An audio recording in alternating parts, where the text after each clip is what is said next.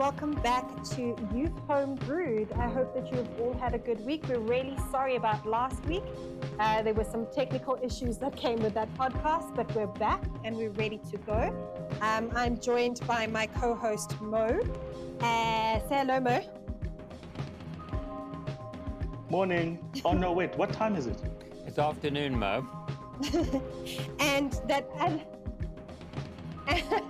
and the other voice you've just heard is the Right Reverend Doug Tor. Thank you, Doug, for being with us to have this discussion today. No, I'm not a Right Reverend. I haven't become anywhere a bishop. I'm just a venerable. Apologies.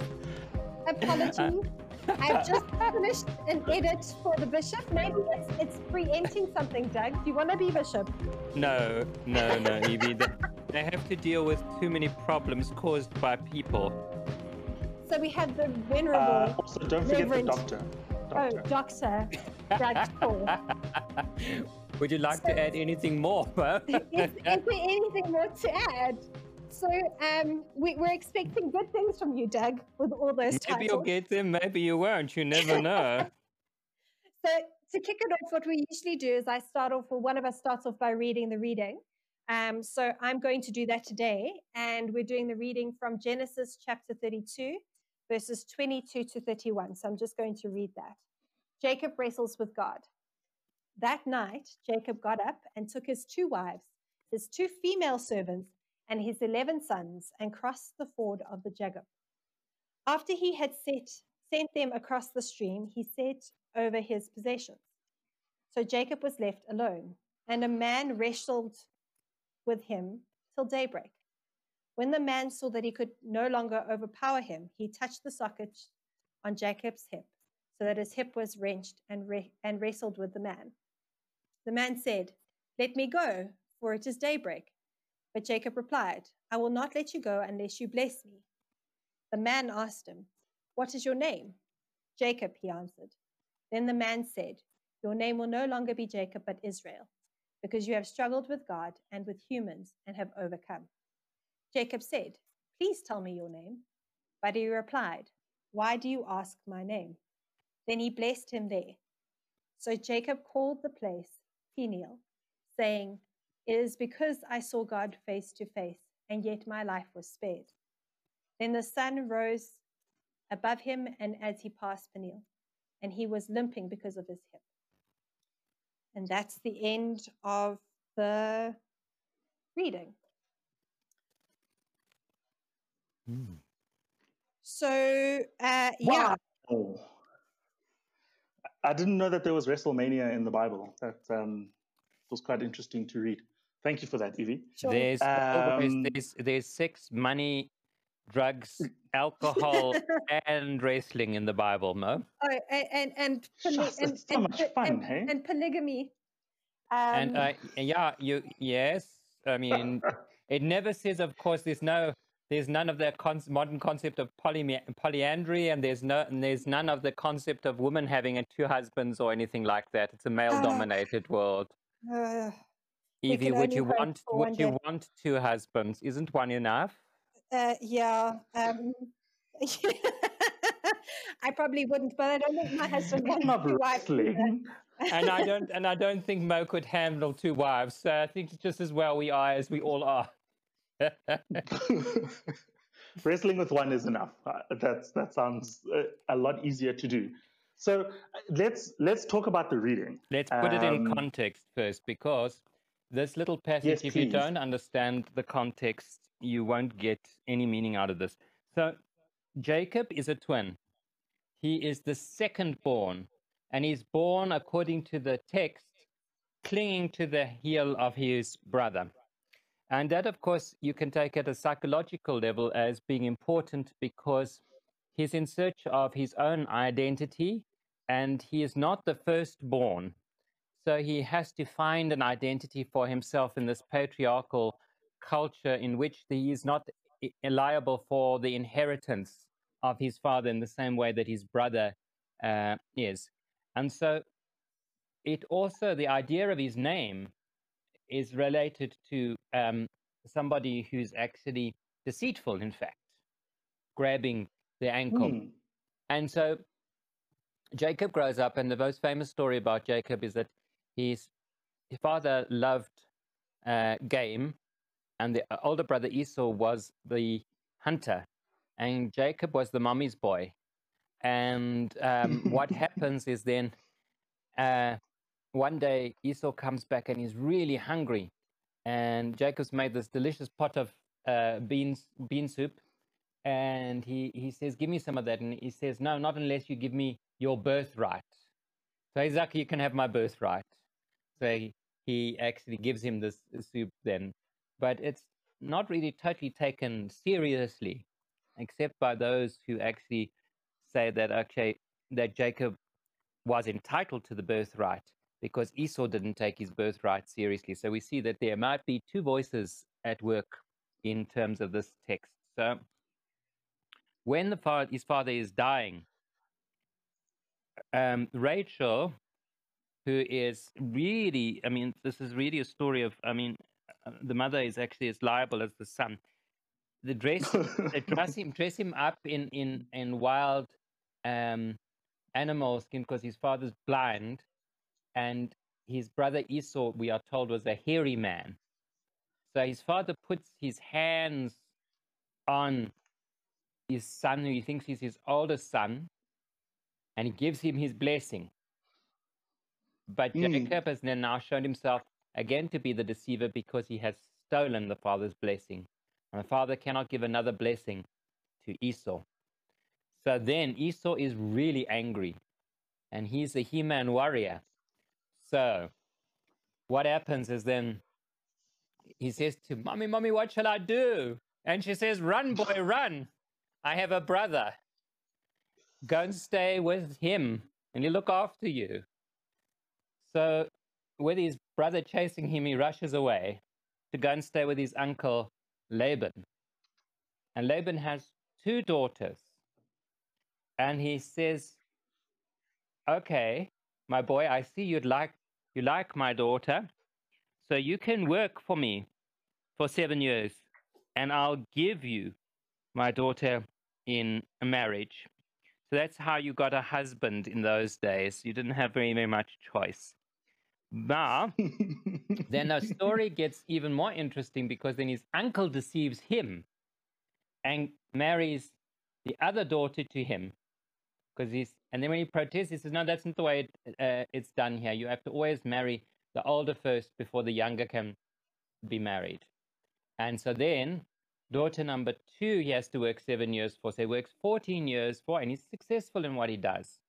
But he actually, he uses really kind of manipulative, shady business deal of mixing the sheep so that he gets the best sheep out of the deal. And then eventually he leaves his father-in-law and he runs away with his wives and all his property. The father-in-law runs after him and eventually gives him his blessing that he can go forward. But now Jacob is going back, and crossing this river, he must go and encounter his brother Esau. And you remember what he's just done to Esau. When he was fleeing away from his brother, he had a dream, and God said, at a place, saw a ladder with angels ascending and descending. God said, I'll look after you. Now, here he is, and because you can see what a wonderful coward he is, because he sends his wife and his property all over, and he's now on the other side of the valley before he decides he's going to cross over and meet his brother. And here it is that he has to wrangle, and he is wrangling with God. Of course, Sigmund Freud, the founder of modern psychology, psychiatry, had a field day with this because he looked at it and he said, well, you see, now this man has to come to terms with his deceitful self. And then Hebrew teaching said, well, you know, there's also a spiritual lesson to be learned in this. Because you see at the end of this passage that Jacob asks for a blessing. Different to the blessing he's got from his father. He's wrangled with God. And he is now, and he changed in this encounter with this final encounter with God, and he is blessed, and so his name then also begins to change, and he is a changed person. So it's a very complicated story. This little passage that we've just read is not simple at all. It's not just about a wrestling match. So Doug, sounds a bit like Days of Our Lives. So let me ask this question then. Do we only change our ways if we metaphorically or physically are hurt in order to change? There are natural ways of changing, obviously. I mean, you can change an opinion without having to be physically hurt. But actually, most learning is done through experience. So here, there's a suggestion almost that sometimes for your nature to change, something dramatic has to happen. If you think of the conversions in the Bible, they're all about something dramatic happening, aren't they? Yeah. So for God to break in, Richard Rohr, who writes on spirituality, says that the two things that actually change us most are suffering and love. Encounters of either tend to transform us in ways, change our thinking. It's such an actually interesting concept that you're saying, Doug, because as human beings we so avoid the times in our lives where we either suffer or whether we are just doted upon with so much love from those that we might not like and those that we might not enjoy. And so then, as human beings, we don't actually change. We don't grow because we avoid these situations so much. Well, when you're falling in love, you're actually falling in love with yourself.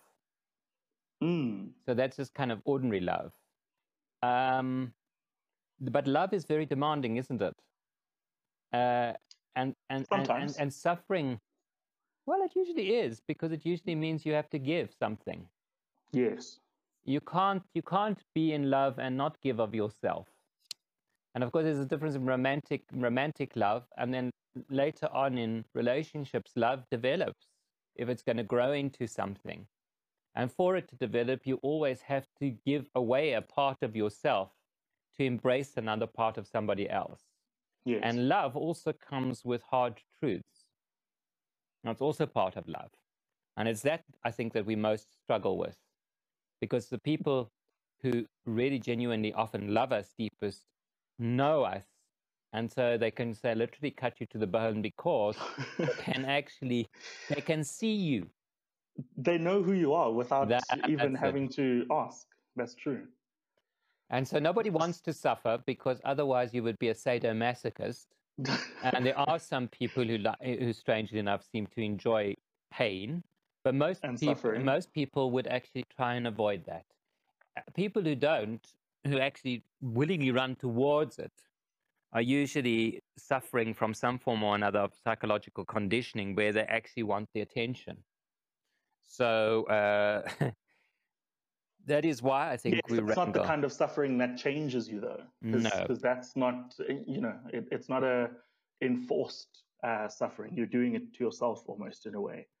So then let's have a look at the current situation that we're in for all our young people, our teenagers who are out there. Some of them have now been, removed from school and their lives turned upside down. Some are still going to school, but there's like this element of fear sometimes of, having to wear civvies every single day so that you're not targeted as someone who's at school.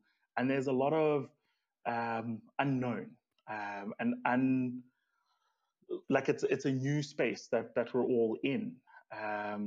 And if we look at maybe Jacob in his travels on his way back home, running away from his father-in-law and re-looking at his life and going, I need to maybe make some reparations or face my older brother for the things that I've done to him.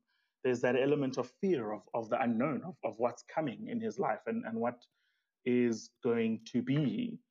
And so then he has this moment with God, where they just wrangle with each other, and where, you know, he tries to maybe in a way get some answers for maybe what his future holds. But does he get those answers? Or actually he has to deal with the fact that he's looking at there are consequences to action. And I think that is really what he's wrangling with. And this story is seen as a point of maturity in the development of Jacob in his life. It's a life-changing moment for him, because he's got to seriously look at who he is, what he's been doing, and think of how it's affected other people for a change, instead of how has it always affected him, and what can he gain out of the situation and all the rest of it. And I think that what has happened to all of us is that we are now thrown into a situation where we have to start off with, I think the parents and teens have had to spend a lot more time together. And I think that's good. I really think that's good, because you can't run away from each other. You can't spend your life behind a screen of some form or another, or on a telephone. You have to engage with the real people, and they have to engage with you. And that's uncomfortable. You're stuck with your family. You're stuck with your family, and you are going to be learning many truths about yourself. The best book about this kind of thing is actually written in terms of the Second World War, and it's the Diary of Anne Frank. Yeah. As she grows up and deals with her sexuality, and as she's living in a small attic with her parents, a young man she falls in love with, his parents, and a dentist, in this very confined, cramped space where they can't move, they can't make a noise, they can only sort of be themselves at night a little bit. And she discovers, or she writes the most wonderful diary about hope and her dreams and her visions. And I think that for me is often summed up a little bit of the struggle that I think young people must experience even today. So I think that it is a difficult world, but you know, all change brings uncertainty. Yes, and it's uncomfortable. But out of change comes the growth. The challenges. And I think we can agree that there is change happening. That there is some form of, you know, a new world that is slowly emerging from where we are. So so yes, Avi. Yeah, I want to change the conversation a little bit, because go for there's something that has been standing out to me in this verse and these verses that I've always questioned, because as a little girl we grew up like learning about this at Sunday school. Like, did God come to wrestle with Jacob, or did Jacob start wrestling with God because Jacob didn't want to hear what God had to say? I mean, the idea of being I don't know, coming in the middle of the night would have been quite scary. But some man standing over you, you don't know who it is. But did God come to wrestle with Jacob, or did God come to have a conversation? Well, the text uses the words, embraces the idea that this is a struggle. So it uses the idea of wrestling. But is the struggle coming from Jacob's side or from God's side? God's side. Well, I think that mostly this struggle, the struggle is happening on Jacob's side. Jacob has to come to terms with what it is that God actually asks of him and what he needs to become. In other words, he's got to come to terms. He's now an adult, and he's got to come to terms with adult responsibilities. And that is part of him learning to see God in a different way, where it's not just, oh, what can I get out of God? But what does God want from me? So, you know, you could take it, Evie, you could read it either way. And you'll get interesting, whichever way you look at it, you'll get an interesting interpretation of the text. And I don't think there's a right or wrong to that. But I do agree, if you're going to see it very simplistically in Sunday school fashion of a strange man standing over your bed, it might be a very, very frightening experience. You know, what I find interesting is that I often, now that I'm old and older, that I go back on these lessons that I've got to teach, and the little girl in me has the image that I read the first time I ever heard the story. And for this one, it wasn't so much that his hip got broken that freaked me out, or that there was a weird man standing over him. It was the fact that God wanted to wrestle with Jacob. And what sort of a God wanted to wrestle with Jacob? And it's so weird that that's what I pick up. You two have gone into this deep psychological side of things, like, you know, wrestling with God, and we grow through pain. And I'm like, yeah, but why would God want to wrestle with Jacob? Well, let's look at it. Let's look at the Hebrew way of thinking about it. You know, when Uncle Moses leads the people out, he has to bargain with God, according to this kind of strange understanding of a God who is really quite wrathful at times. And this is the God of Genesis. The God of Genesis is not the God we encounter through Jesus. In essence, I mean, it's a very different kind of vision of God. So if God wants to, if you go right back, if God wants to encounter Adam and Eve, and God comes to them in the Garden of Eden, why shouldn't God come to encounter Jacob? And it's not the first time. This is the second time in the story that Jacob actually has, remember the dream, the ladders, ascending and descending. This is the second time. So God is actually almost saying, you remember where you were and where you brought you to. Now you're at a new place. Then you were running away, and now you're returning. Have I left you? Have I deserted you? Yeah. And I think that might be the encounter. So it's an encounter with God. And it's the encounter in which Jacob and God must wrestle. Right. And given that Old Testament vision of God. But I do love the Old Testament in the sense that you can fight with God. You can bargain with God. The Old Testament is never afraid of the human being telling God exactly how things are. You must just read the Psalms for that. No, God, you're a bit lousy. Here I am, I'm a good person, and you do all these terrible things to me. Where are you? What are you doing? Why? I think, you know, I'm hearing what both of you are saying, and I think that is quite a lovely message for us in this podcast, is that, you know, let's start wrangling with God in some way, and actually really put ourselves out there, feelings, our thoughts, our minds, and everything that we are, to say, God, we're in this situation, our world, this is happening and that is happening. There's so much that is going on in every person's life.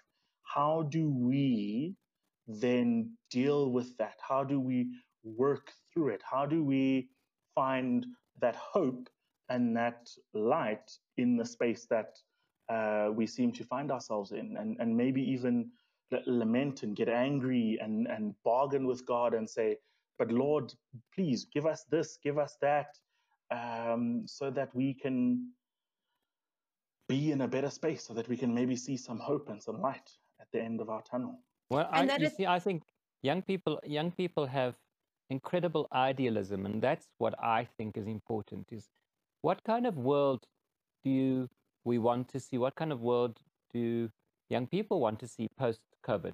I mean, we have a very greedy world, a very violent world, an abnormal world that got us into COVID in the first place. It didn't just arrive. It's not some punishment.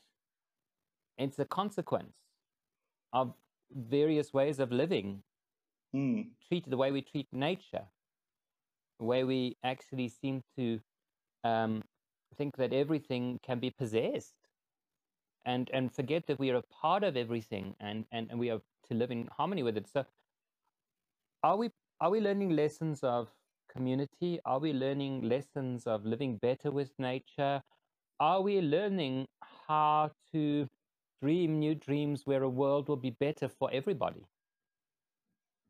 And part of that will, obviously, it's going to be, I wake up some days and I'm not sure what day it is, because it all feels the damn same. And if I don't have a service to actually do, I actually sort of feel, oh, and then I have to get myself back into a rhythm and all the rest of it. So yes, the rhythm is broken. I have a loss. I liked my old life. I really liked hugging people. I'm not a hugger, but I liked physical contact. I like my friends. I like going places. I miss the sea. Yeah. Oh, so now sea. This is what some people would call, and I'm not going to apologize for this because I think it's very good for us to think a little bit more deeply, anticipatory grief. It's like when somebody is dying and you see somebody's dying, you have all sorts of emotions. You pre-work through some of the grief. And I think that's what COVID is doing to us. It's an anticipatory grief before the birth of something new, and it's waiting. And I don't know if you like waiting. I hate waiting. I hate waiting in queues. Yes, I want to open the present now. That as well. I just want to rip it open. Could you just show us what is the new? That's it. But yes. I think that we are being called, that's our wrestle. We are waiting. We're waiting to see what God's going to do. Jacob's waiting to see if everything will be okay.